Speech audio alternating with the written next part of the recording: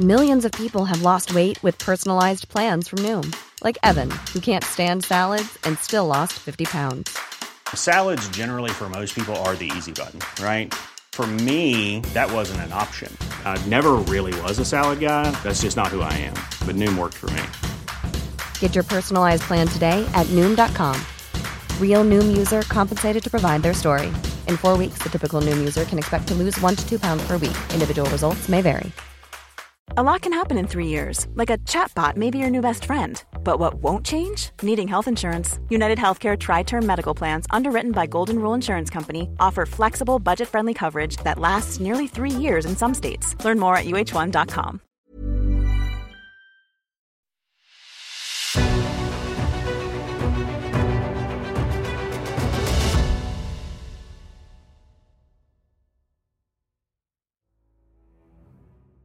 It's The Ancients on History Hit. I'm Tristan Hughes, your host, and in today's episode, well, it's a special one. We're talking about the murders of Alexander the Great. We're going to be exploring these crimes, these killings of figures close to Alexander during his reign and just before.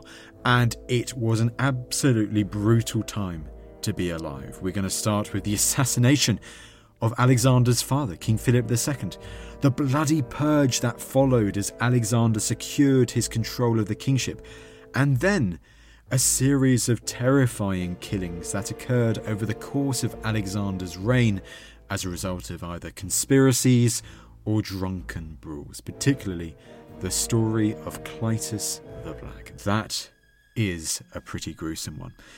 This is all to come, and it's special not because it's just Alexander the Great, but also because I am the guest. I headed to a studio near History Hit HQ a week or so ago to be interviewed by the hosts of a new History Hit podcast. They are the historians Anthony Delaney and Maddie Pelling. Now, Anthony and Maddie, they are brilliant. They work so well together. It was a delight to be interviewed by them for the podcast, which is called After Dark: Myths, Misdeeds and the Paranormal. That's going to be released every Monday and Thursday on History Hit. They've already got episodes out on murders in ancient Rome and the origins of Halloween, so go and check out After Dark right after you've listened to this special crossover episode today. I really do hope you enjoy, and here I am talking all things the murders of Alexander the Great.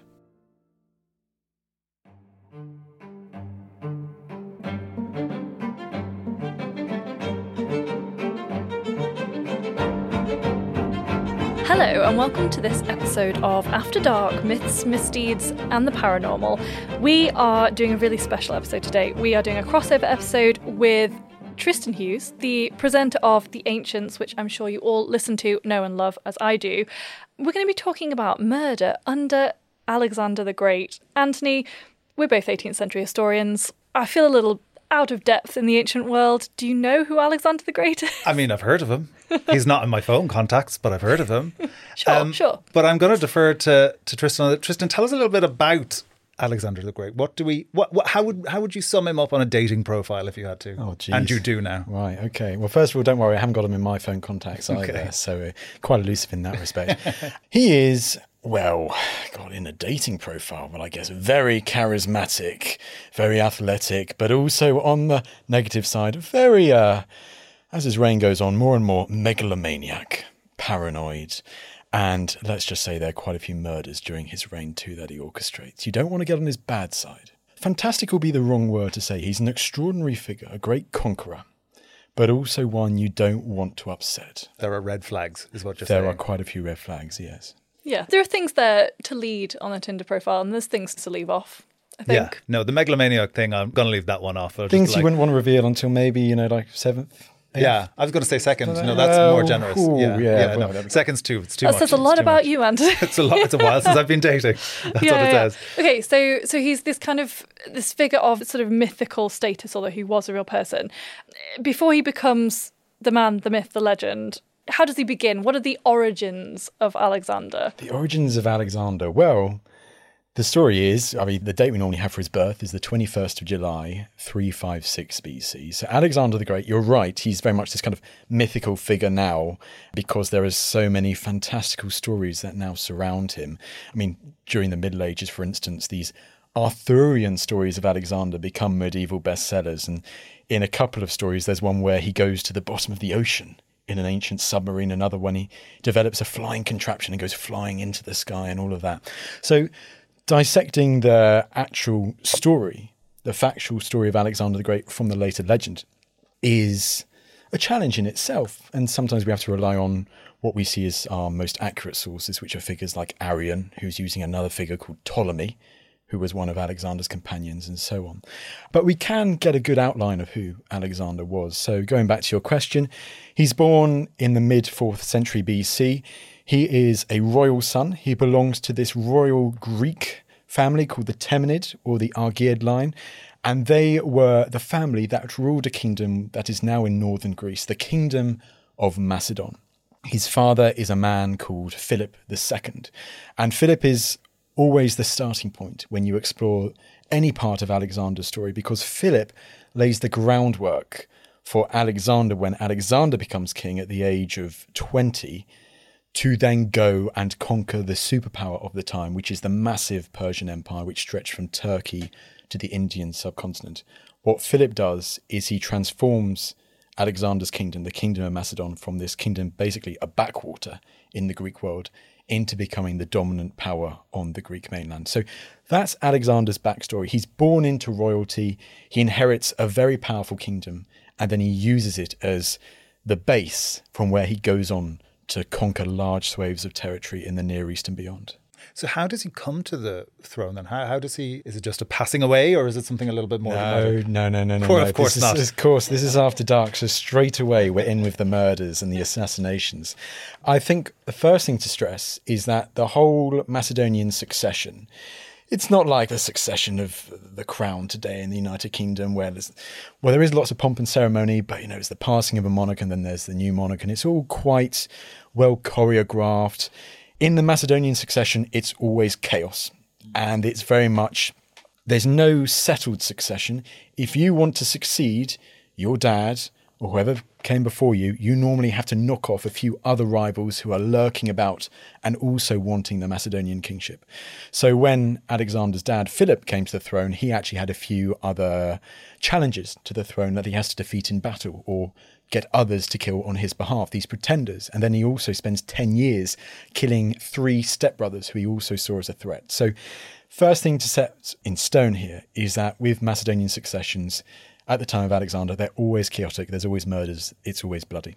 And it's the same with Alexander, because the first murder we come to is his dad, Philip II. He's not that old at the time. I think he's in his 40s or his 50s. He's assassinated at his daughter's wedding ceremony. This is very Game of Thrones Ruined. Red Wedding. That's a ruined wedding. I thought my wedding was rough. It is. It's a red wedding kind of thing, isn't it? But he's assassinated, and the story behind this is interesting in its own right, because the official story is that Philip, one of his guards, a man called Pausanias, had previously been Philip's lover. Philip had several wives, but he also had male lovers too. And apparently, this figure, Pausanias, Philip had then kind of thrown to the side, got bored of him, and then moved on to someone else. And Pausanias had then basically been gang raped by some of Philip's companions at another wedding feast, actually, a wedding feast a couple of years earlier, or a year or so earlier, maybe less than a year, but relatively recently. Pausanias has, had this great disgrace. He wants revenge, and Philip doesn't give him the revenge. He basically pushes it aside. And Pausanias is feeling greatly aggrieved, and he decides, right, I'm going to get my own back at Philip by assassinating him. And so what he does, in plain sight of everyone, at Philip's daughter's wedding ceremony in this great public theatre, he assassinates Philip II. Himself, by his own himself. And he dies in the process. He tries to escape and he is killed. There is thoughts as to whether he had any accomplices, and he probably did. Alexander the Great, his son, is sometimes implicated, and he would have motive. I mean, it's looking suspicious, right? He's set to inherit the throne. His father's died. Convenient. But come here, that just points to something. You just said Alexander the Great, but he must have been just Alexander the Normal at that point. He was absolutely Alexander the bog standard normal at that point, absolutely. Alexander then why would he? may have murdered his father, may not have done. I'd say he didn't do it. I have no proof of that.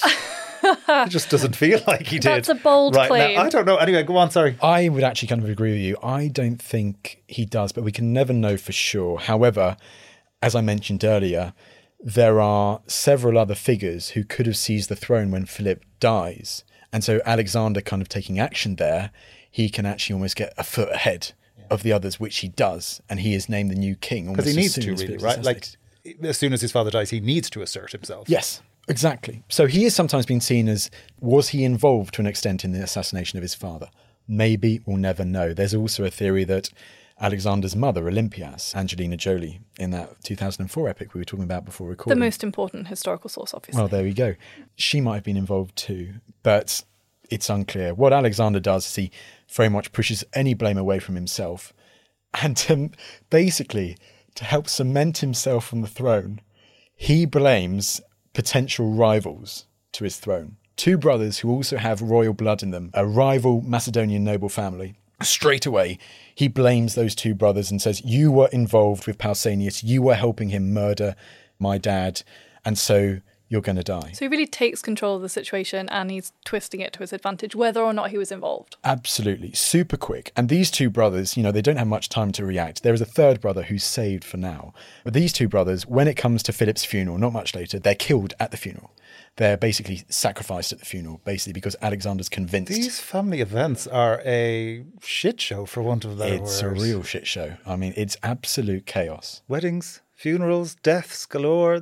So now Alexander, I'm still not Alexander the Great, but he's kind of Alexander the Cunning at this point. So Alexander the Cunning and Alexander not to be messed with straight away. I mean, he also, because they're very religious, they believe very much in like the omens and what happened. The morning of Philip's assassination, a soothsayer had, read the signs and said, oh, it's going to be a good day today. It looks great. And so he's also used as a scapegoat. So he's murdered. He's killed alongside those two brothers at Philip's funeral. The soothsayer. The soothsayer, basically because he got the omens wrong that day. He's blamed because obviously Philip died that day. So it wasn't going to be a good day. It's also his fault. So he gets murdered straight away as well. I mean, that's so interesting as well, isn't it? I mean, we're laughing, but there's something there about, it is hilarious in the scale of it, but there's something there about the real investment in magical thinking in the ancient world, right? And the fact that if you predict something wrongly as a soothsayer, it can be a matter of life and death, and you can be blamed because you should have seen these things coming, because what you do is a real art and it has tangible impact on the world, right? So Alexander becomes king. He's not quite Alexander the Great yet. How does he maintain control? He's come to the throne, whether or not he's involved, on a route that is chaosy. He's had to justify it. He's had to already take revenge and kind of, deal out some quote unquote justice. So how is he going to maintain his kingship? By taking out even more revenge and making sure that he has no potential challenges to his rule before he then embarks on his great campaigns in the East. He needs to basically get rid of any potential threats and make sure that they are beneath the ground and quick. So he gets rid of these people very quick. They're murdered, they're killed at Philip's funeral. He then decides, right, who are these other potential threats to me now that I am king? Now, with the Macedonian royal family, Philip, his father, was polygamous. He had married 7 different wives, and so he had many different children. And the last wife that he marries was a Macedonian noblewoman called Cleopatra. So not Olympias, who gives birth to Alexander. Now, this Cleopatra had married Philip basically just a year earlier, something like that. But what's important for this story is that her family, another noble Macedonian family, her uncle was a figure called Attalus. And where this gets tricky is that at a wedding feast, at the ceremony of that marriage to Philip and Cleopatra, the year before Philip's assassination, Attalus had toasted them and basically said, with Alexander present, may you have legitimate sons. And, God bless this marriage. I'm so looking forward to when you produce an heir who is going to be the next king of Macedon. And Alexander is absolutely furious when he hears this, because Attalus has basically just said out loud, Alexander, you're illegitimate. You're nowhere getting near the throne. You better watch out, buddy. And one of the reasons behind that is because Olympias, Alexander's mother, wasn't actually a Macedonian.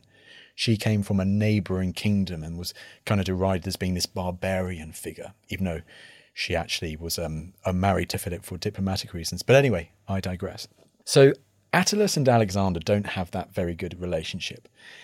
And so when Alexander takes the kingship right after Philip's death, because he's on the scene, he's on the spot, he's proclaimed king, he gets the most important nobles in Macedon behind him and the support of the army, Attalus is nowhere in sight. He is actually the other side of the sea, preparing a small army for invading the Persian Empire. But as soon as Alexander kind of settles in, he's like looking at other potential rivals, and he looks straight away at Attalus.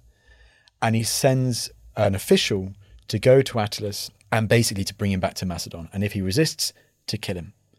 Attalus does resist. He gets no protection from the other figure who's leading that army, and he's assassinated straight away. He is murdered straight away as well. So Alexander didn't like him, saw him as a threat. He later calls Attalus the greatest enemy he ever had. And so he's removed straight away. The last figure that he has to murder, that he has to get rid of before he goes east, so it's quite a list, but this is kind of Alexander straight away. He's getting through them. Yes, good. Yeah, good pacing. Yeah. He is. Well, actually, before I get to that figure, I must also mention Attilus's niece, Cleopatra. You know, she's now a widow. She basically just married Philip a year earlier. She's got an infant daughter with Philip. She might also have a son. It's unclear. But she's murdered as well. Well, she's forced to commit suicide, and her young daughter, infant daughter, is killed. It's brutal. It's probably not Alexander, this one. This is probably Alexander's mother, Olympias. But it's still another murder. All in the cause. Well, kind of thing. And it is kind of Game of Thrones, horrific kind of levels. And then there's one more figure that Alexander removes, which is his cousin, a man called Amyntas.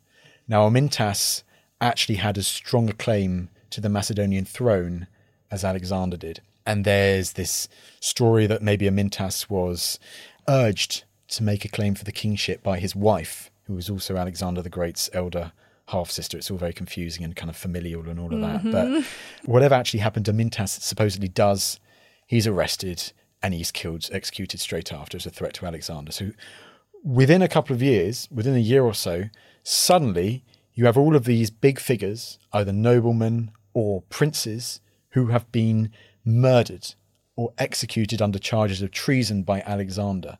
But that's so important for him to kind of feel safe and then going east and starting this great conquest against the Persian Empire. So in answer to your question about, what he kind of does to kind of solidify, and this is kind of what he does, more and more revenge, more and more murders, more and more killings to try and secure his throne. To try and shore up the family business. If you think about kind of about the profile of that, where you're talking about the disappearance, the murder of all of these kind of prominent figures in the course of 12 to 18 months kind of a time after Alexander comes to succeed.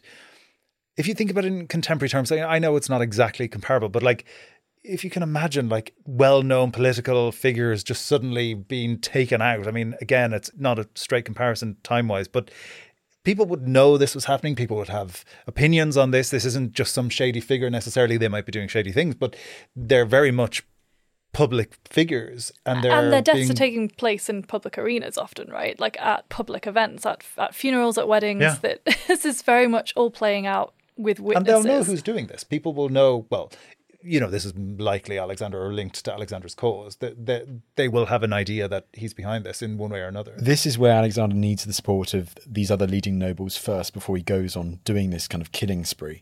Because these nobles have a choice now that Alexander has been proclaimed king. Do they support the king, or do they support this figure who the king is targeting? And when I mentioned Attalus, he loses the support of this one other figure who is with him that other side of the sea from where Alexander is.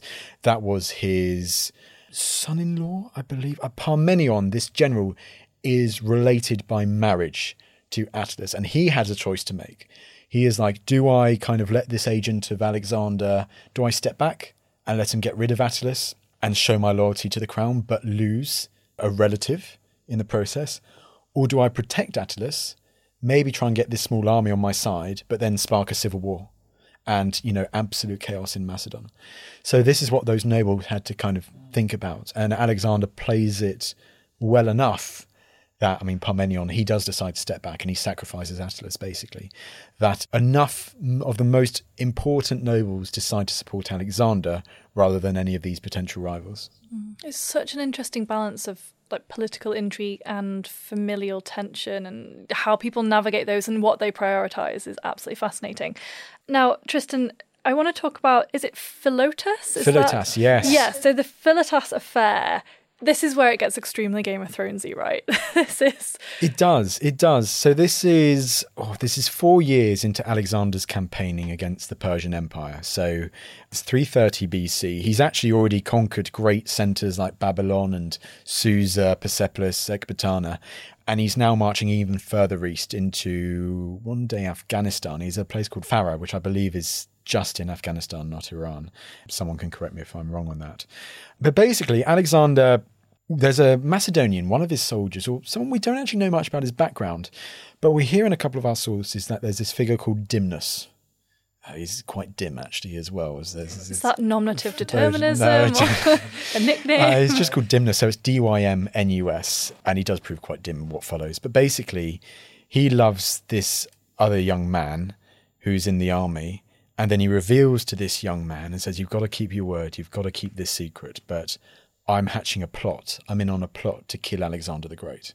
And this young male lover of his is just, I'm not too sure about this, not too sure about this. But then he pretends to say, okay, I promise, I won't tell anyone about this at all. You can trust me. Goes straight away to his brother to say, by the way, this crazy dude here, Dimnus, he's actually planning to murder Alexander the Great. And you never tell a twink a secret. That's all I have to say. It just is not worth it. You can't. Wise words there. Yes, I've learned. Learned the hard way. So his brother then decides to go to the tent of Alexander, King Alexander. We won't call him Alexander the Great. We'll call him Alexander. Yeah, he's pretty great at the moment. You're doing pretty well. He's doing pretty well. Yeah, but of course, this guy is just an everyday Macedonian figure in the army. He's not one of the leading generals, so he's not going to be able to butt in and see Alexander go straight into his tent. He has to kind of tell this information to one of Alexander's leading generals, adjutants, who would have been on watch, and they would have relayed the information to Alexander. And so what happens is he approaches the tent and he sees the figure who is there on that day on duty is the man Philotas. So Philotas is the commander of Alexander's elite heavy cavalry. He's a young man. He's very confident. He's actually portrayed as being quite arrogant in the sources as well. He's disliked by many of the other generals because he's too arrogant and he pisses people off, basically. But he is a really important figure in Alexander's army and a figure that Alexander trusted and had known for many, many years. His father was also Parmenion, who we talked about earlier, that other general. I'll come back to that a bit later. I don't want to confuse it a bit too much at the moment. So the brother approaches the tent, sees Philotas and says, Philotas, I've got some disturbing information here. I know of a plot to kill Alexander and it's going to happen in a few days' time. And Philotas is just like, okay, this is really, really disturbing news. Thank you for telling me. I'll go and let Alexander know when I'm in the tent and chatting with him. And the guy goes off. He's very happy because I've done my duty. Philotas is now going to tell Alexander, and we've now stopped this potential assassination attempt on Alexander the Great's life. Waits a day, nothing happens, and he gets a bit concerned. And so he goes back to the tent and he sees Philotas again. He's just like, please don't forget what I told you. Okay, there is this assassination attempt, which is going to happen in a few days' time. We've got to act. And Philotas is just like, yes, I'm sorry. I couldn't tell him yesterday, but I will tell him today. I promise. And he's just, okay, kind of thing. And so he goes away again and nothing happens once again. So this is the third day now. This is like a nursery rhyme. Well, with exactly. Murder. The brother's just like, hang on, I've told this guy, Philotas, twice now about this plot and nothing has happened. I've had no follow-up, no announcement or anything like that. He obviously hasn't told Alexander. And so what he does next time is that he goes to get someone else to tell Alexander. He doesn't tell Philotas again because he's now getting suspicious of Philotas if he's in on the plot.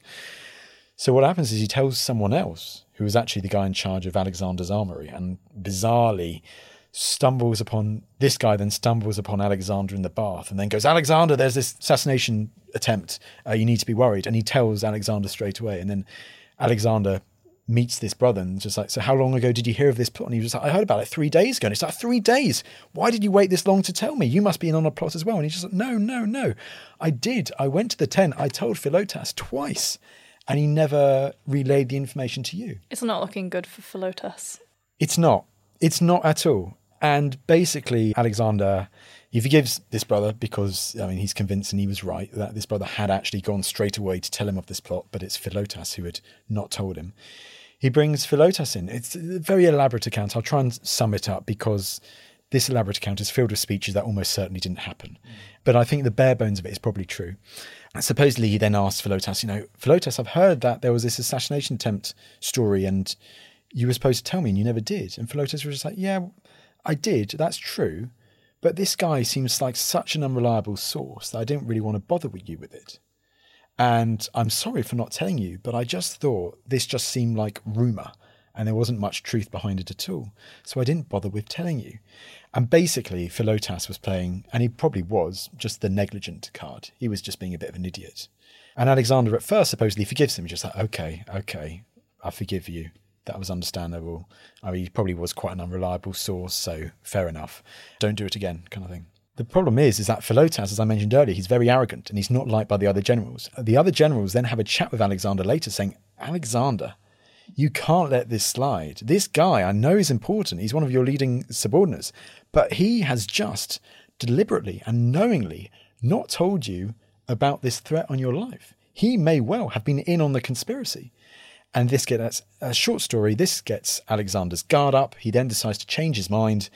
Philotas, there's a very emotive scene where he's invited to dinner the next day, not knowing that Alexander and those other generals there had decided basically you're going to go on trial, and if found guilty, you're going to be executed. And then he's put in chains. There's a great trial of all of these speeches, and the generals really show their true colours of basically saying that he's guilty. Alexander then decides that he's guilty as well. He's later tortured and forced to confess under torture, and then he's ultimately executed. He does confess under torture, but I think most people probably would, right? You just want the pain to stop. So I think it's more than likely that Philotas wasn't involved in this conspiracy. But because of his negligence and because he'd really annoyed these other generals, they bring him down. They want his power. They want him gone. And so he's ultimately executed, along with the actual conspirators of the plot who were also revealed. So it doesn't end well for Philotas.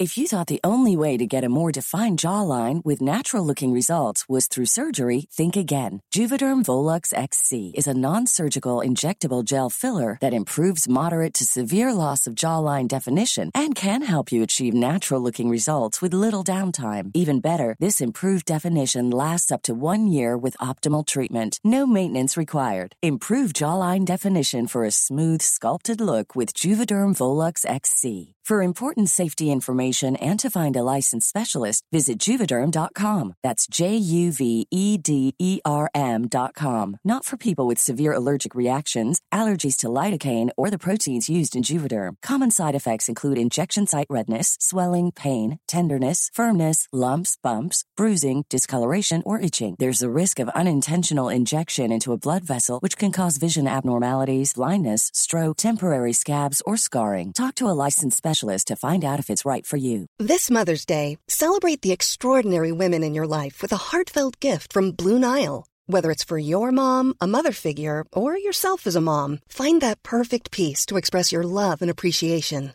Explore Blue Nile's exquisite pearls and mesmerizing gemstones that she's sure to love. Enjoy fast shipping options like guaranteed free shipping and returns. Make this Mother's Day unforgettable with a piece from Blue Nile. Right now, get up to 50% off at BlueNile.com. That's BlueNile.com.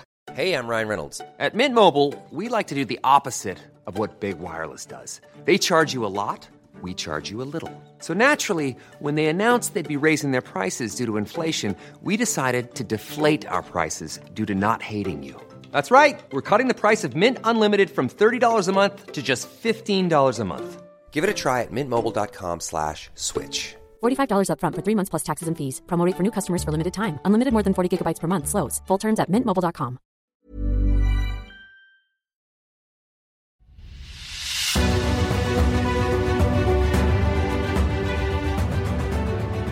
I mean, one of the things that strike me about this is, you know, we're talking about murder under Alexander the Great, but actually it must have been the case, was it not? You tell me, Tristan, but like it must have been the case that murder was almost an acceptable tool with which to rule, in that this is happening so frequently and at such a high level and with such prominent figures without much repercussion. I'm sure there's rumblings here and there, but it seems to me that it's a tool with which he can execute his power. And also that it's not a question of whether or not you execute people, but just who you deal that punishment out to, right? It's almost the calculation comes in who's going to end up dead. There's so much calculation behind it because, if I execute this figure, who has he got supporting him? Who is he related to?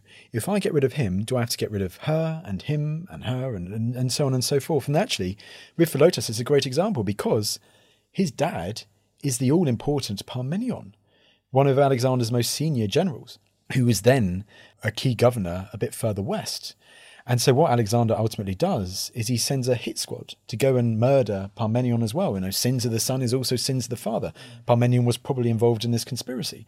So Parmenion, unknowingly, you know, not knowing that the last of his sons, he'd already lost 2 other sons fighting for Alexander, had just been murdered by Alexander. You know, you can imagine him getting the news and then straight away he's murdered himself. So this was absolutely brutal by Alexander, removing not just one of his key subordinates, but also his son too. It was absolutely gruesome. So Alexander's faced all these threats coming to the throne, and then once he's maintaining the throne, there's people supposedly plotting against him left, right and centre, but there are also people who do protect him and save his life occasionally. They seem to be in the minority. Who is Clytus the Black? We know that he supposedly saves the life of Alexander the Great, right? Good old Clytus the Black. So Clytus the Black is one of Alexander, another kind of like Parmenion, one of these older generals who had first served with his father Philip and helped kind of create this Macedonian empire, and then is a senior general under Alexander as he campaigns in the east. And the story that you're alluding to is that in the first battle Alexander fights against the Persians, he's in the thickest of the fighting and 2 Persians attack him. Alexander is able to beat off the first of the Persians, but then he's whacked on the back of the head by the other and he's defenseless. And this Persian raises up his scimitar or whatever weapon he's got and he's about to land the death blow on Alexander. And Clytus the Black on another horse rides up and cuts off the Persian's arm and saves Alexander from being killed, you know, right at that first battle. So we're right at the beginning of the campaign. So Clytus, that's the story of him saving Alexander's life. And he serves with Alexander's army for several years following that until they're in modern-day Uzbekistan, ancient Maracanda. That's where they have a great feast a few years later once they've done all of this conquering. And Clytus is still with Alexander at this time. However, he's grown more and more disillusioned with Alexander. Alexander, by this point, now thinks he's the son of a god. Sure. And yeah, he's getting in that in his mind and he's allowing people to bow down before him almost as if he's a god as well. This kind of Persian practice, which the Macedonians hated, particularly the older, dare I say, more conservative Macedonians, lower C. Sorry to interrupt, Justin, but that's very interesting there that Alexander is taking on some of the traditions and cultural characteristics of the people that he is colonising. Why is that so unpopular? Why does he choose to do that?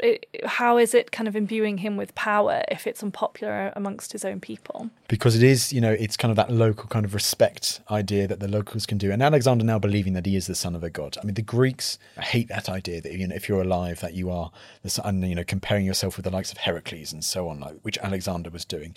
This was something that Clytus the Black, you know, had very much to stomach. Alexander didn't make his Macedonians kind of do that bowing down, but even them just watching others do it really annoyed them because it was against how they viewed the world and they thought it was sacrilege. So that's made Alexander not very popular with some of these figures, which includes Clytus the Black. To add insult to injury, this is modern-day Uzbekistan, an area called Sogdia, and it's one of the most unruly provinces of Alexander's empire. He spends a lot of time having to fight there and crush local resistance. And ultimately, Alexander decides, I need a lot of forces up here, I need a strong garrison, and I need a really capable guy to look over this northeastern frontier of the empire, and he chooses Clytus. And Clytus is not happy about that.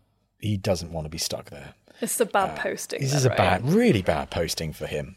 And so all of this kind of combines, and then you have this feast that night. Lots of drinking involved, big booze up, right? Usual part of Macedonian elite culture, these massive booze ups. And Clytus is there, and then you have all these sycophants around Alexander, basically lauding his achievements, saying, yes, you are obviously the son of Zeus, and, oh, you've done so much more than your father ever could. I mean, forget Philip. He did barely anything. You've conquered the Persian Empire. You're great. Also, screw Philip him. as a name is kind of funny for somebody who was very powerful. But anyway, sorry, that's beside the point. Apologise on behalf of After Dark to all the Philips. No, but like Philip. It's just good old Phil. Sorry, go on. Yeah, sorry to Phil there. Yeah, sorry all the Phils. But I mean, with Clytus, he's had a few to drink. He's already quite annoyed because he's had given this posting he didn't want. And now he's just having to listen to all of this crap, of the king that he had served before Alexander and greatly respected. And he starts launching an absolute tirade against Alexander, saying, like, how can you say this? Your dad did all of this stuff when you were just a little kid. And also, Clytus had to save Alexander in battle, so... He brings but that also, up. Clytus, stay quiet. Like, have you not seen Alexander's track record? Yeah, we know what this is. We know what this power dynamic is. I think we know what's coming. But he does raise that thing, like, I saved your life at the Granicus, and now you're bowing to these sycophants, saying that you're almost on the level of Heracles, and, you take all of these honours and so on and so forth. It makes me sick. That's kind of the stuff that Clytus is saying. And he goes on deriding Alexander. I love this story. It's written by a Roman historian, this particular story, so it's probably absolute nonsense. But he was saying that your uncle, who was also called Alexander confusingly, and led a different campaign west into Italy, and had died in Italy. But he alludes to his uncle saying, like, your uncle, just before he died, was saying how you campaigned against the Persians and you were just fighting against women. He went and fought in Italy and was fighting against real men, kind of thing like that. And that's just, it's nonsense, but it's an allude to written by the Romans. Written by the Romans kind of stuff. But basically he throws all of these insults at Alexander, and Alexander's like, you bastard. It's supposedly what he says in one of the sources. Fantastic. It's very EastEnders at this point. It is kind of, but Alexander gets more and more annoyed. It's actually very well done in the 2004 epic film Alexander with Colin Farrell, which is a weird choice for Alexander, but still. And basically, one version of events has Clytus being escorted out of the room before he can say any more, but then he comes back. Big mistake. I wanted to shout more. And Alexander at that point, he grabs either a spear or a pike from one of the guards nearby or by his side, and he runs Clytus through. So one of his most senior subordinates, another one. Yeah. Another one has just bitten the dust, kind of thing. So that's three senior subordinates he's killed in the space of a few years. How does this play out for Alexander? I mean, is there a reluctance to support him, to be close to him, or are people still desperate to be close to this great ruler? They're still very desperate to be close to him, because actually many people who just abide by Alexander and think, okay, I'm going to support this. I mean, just don't you dare to kind of like voice big opinion like that. Clytus very much went over the line kind of thing. Yeah. I mean, so accept your postings and don't drink too much at the bar, well, basically. Alexander supposedly mourns for 3 days or so afterwards. It's just like, I can't believe this, because what makes this even more kind of tragic is that Clytus's sister, called Lanike, had been Alexander's wet nurse. So he supposedly mourns, just like, like Lanike must, back in Macedon, she raised me, and now how have I repaid her now that I'm an adult? I've just gone and killed and butchered her brother. See, I think that intimacy is really interesting, because I don't know about in the ancient world, but certainly in the early modern world in Europe, there's a sense that wet nurses imbue the children that they're feeding with something of their own characteristics, whether it's, in reality, it was often diseases would pass that way, and the infant mortality rates were kind of attributed to that eventually. But there's a sense that anxiety sometimes in like elite homes in particular, that wet nurses who were of lower classes feeding aristocratic offspring would give them something of their sort of their lower class morals or whatever it was, and it's like a real anxiety that people have. So I don't know if that's the same in the ancient world, but there's definitely an intimacy there that's kind of really broken by Alexander, I guess. I think that's kind of what they want to hint at, is it is so intimate kind of thing, and that the fact that he's actually bloody done this, it adds insult to injury kind of thing. So that's why the Clyde is the back of all the murders by Alexander during his reign of people over his campaigns. This is the one that's always like the striking scene, because it's very good drama, just saying. That is the mother of all hangovers as well for the next few days. You're like, oh, lads, I went too far. That was too much. Yeah. So he, throughout his career as king, he's killing people left, right and centre as he used to maintain his power. What happens to Alexander in the end, Tristan? What becomes of this great man? Well, I mean, we could do a whole podcast on that in its own right. So basically, I think the historic story, and I think the most accurate story, is that Alexander, through a combination of illness, maybe also grief, many war wounds that he'd suffered over the course of his campaigns, he keels over and dies after a very quick illness in Babylon in late May, early June 323 BC. It all starts once again at one of these great booze-ups, where supposedly he has a great time and then the next day has a terrible hangover, but that hangover then develops into a fever which gets worse and worse and worse over the next week or so, ultimately leading him to become mute. And then a few days after that, when he's consigned to his bed, it's all over and he dies. So that story is that he just dies from illness, and there's no kind of like a bad play behind the scenes. However, as with many things, that becomes more legend a bit later, and there is an added story that he is in fact poisoned. Yeah. See, I think something we often come up against on this podcast is the desire by historians to diagnose illness in the past, and especially causes of death. But there's some quite gruesome details about Alexander, and there has been work done on this, right? That his death and what happens to his body after he's died, or maybe not so much. It's fascinating stuff. So do you want to talk us through? I know what you're alluding to. Yeah, come on then. Yeah, absolutely. Well, I always find it really interesting with these scientists and people who are, medical backgrounds, who kind of look at the sources and try to suggest what Alexander died of, because ultimately you are using either one or two lines of ancient literature to base your whole argument on. And the truth is, unless they do find his body one day mummified and in a very good state somewhere under Alexandria, or maybe in the tomb of St. Mark at Venice, who knows, then they might find out some more information about it. But the story that you're alluding to is a great story. Basically, as soon as Alexander dies, there is absolute chaos. Right, and in Babylon, and it takes a week or so for this chaos to subside. The army is in mutiny. The generals are forced out of the city. They get back in control of the mutinous army, ultimately, and then they have the ringleaders of that mutiny trampled to death under the hooves of elephants. So it's really kind of brutal stuff. More Game of Thrones after Alexander's death, and kind of why I think the aftermath is more interesting than actual Alexander's story. Supposedly, therefore, these generals, who would then decide what was going to happen to Alexander's empire, they don't think about Alexander's body for a whole week and a half. And then they come back to Alexander's body.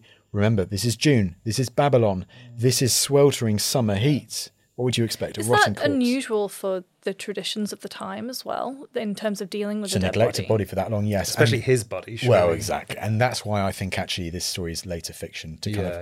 But the crux of the story is that rather than seeing a rotting corpse when they finally come back and attend his body, what they find is Alexander's body in pristine condition.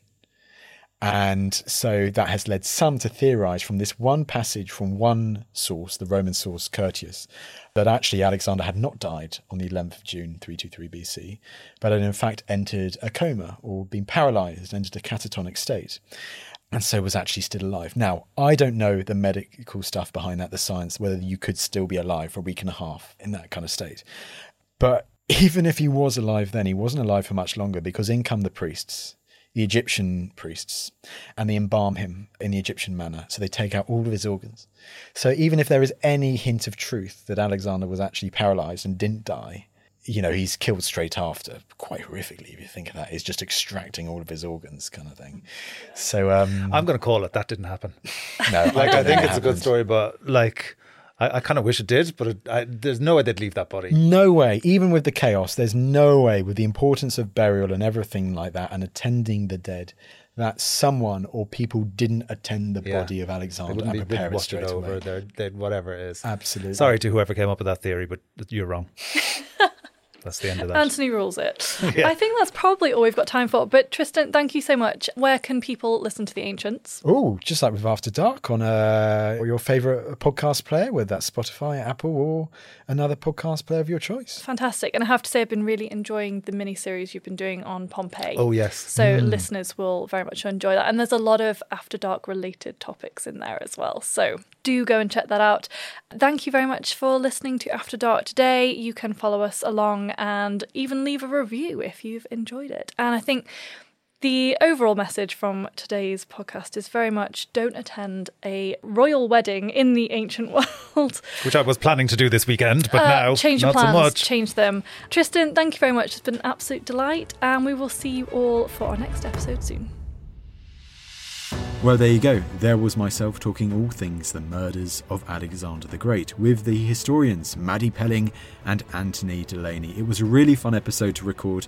Definitely do go and check out After Dark, Myths, Misdeeds and the Paranormal, the newest podcast from History Hit, which has just launched. Last things from me, you know what I'm going to say. If you have enjoyed today's episode and you want to help us out, well, you know what you can do. You can leave us a lovely rating or comment on Apple Podcasts, on Spotify, wherever you get your podcast from. It really helps us as we continue to grow the podcast, to get bigger and better, and to share these amazing stories from our distant past with you and with as many people as possible. But that's enough from me, and I will see you in the next episode.